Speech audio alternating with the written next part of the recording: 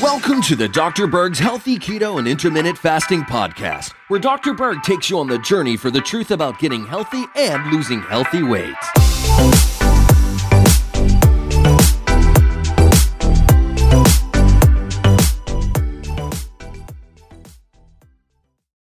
Hey guys, I recently had a question from several people that wanted to know how many grams of protein do I need to consume in my diet if I'm on a ketogenic and an intermittent fasting program, okay?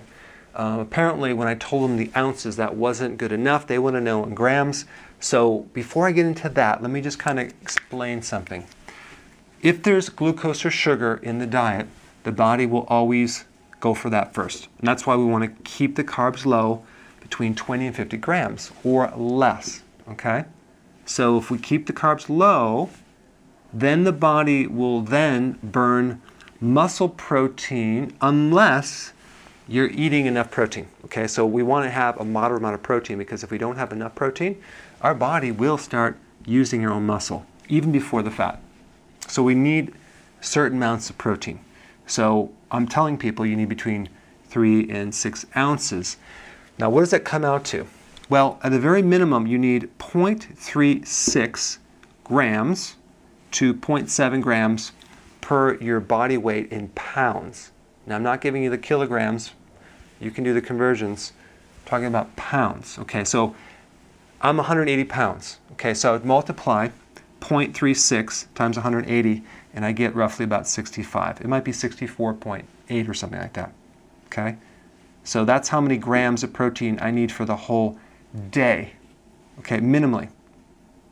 So 0.7 times 180 equals 126 grams of protein for the whole day, okay?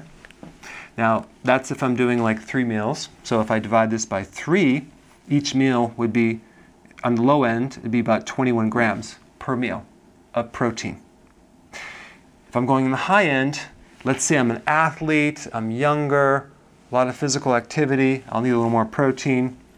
I'm stressed, I need more protein.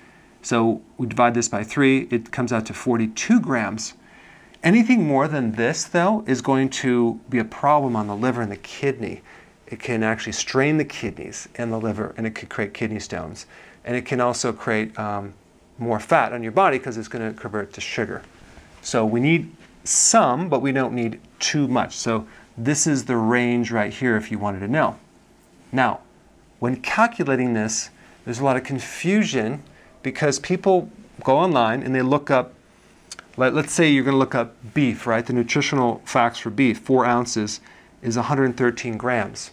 So right there, you're going to go back to here and it's going to be like, wait a second, 113 grams for 4 ounces? That doesn't make sense. But realize, when you look this up, you're not going to use total grams for the beef, because that beef is made up of different things. We want the protein grams, not the total grams. So for beef, for 4 ounces, we have about 26 grams. We have about 8 grams of fat, and the rest water. Like 80 grams of water will make up the total of 113, and collagen and some other things. Okay, so we're really going to only use the protein. So that's what we're talking about. And if you're looking at fish, chicken, lamb, eggs, they're all going to vary in the amount of protein per unit of volume, okay, or weight. So don't worry, I'll have a calculator. I'm almost done with this macro calculator for you, so you can go in there and punch your numbers, and it does all the calculations for you. Then you don't have to worry about anything. So I'm working on that. In fact, I was working on that all day today from 5 o'clock in the morning until I'm here, which is about 5 o'clock. Okay, so let's say we get our protein in correctly and we're doing great on that. And then you do intermittent fasting. So now you're going to go to 2 meals and then 1 meal. Well, you're not going to need the quantity. The quantity of protein is going to go down, down, down, because your body's going to recycle protein. And you're going to not need the quantity of protein, because the body is stimulating growth hormone. That's one thing, and that's going to cause a protection of your muscle protein from being broken down. All right? So now, if you handle this, you're not going to lose any muscle, so the body will then have no choice but to burn its fat reserve. Okay?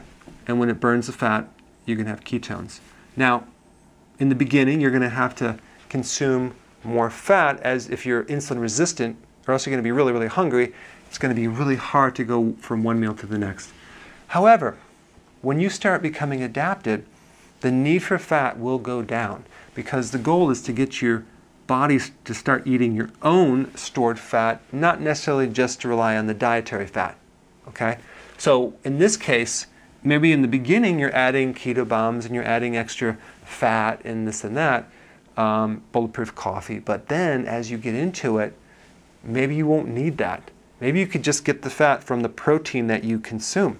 I just found, for example, I bought from US Wellness Meats online, I found hamburger that is 55%. That's 45% fat.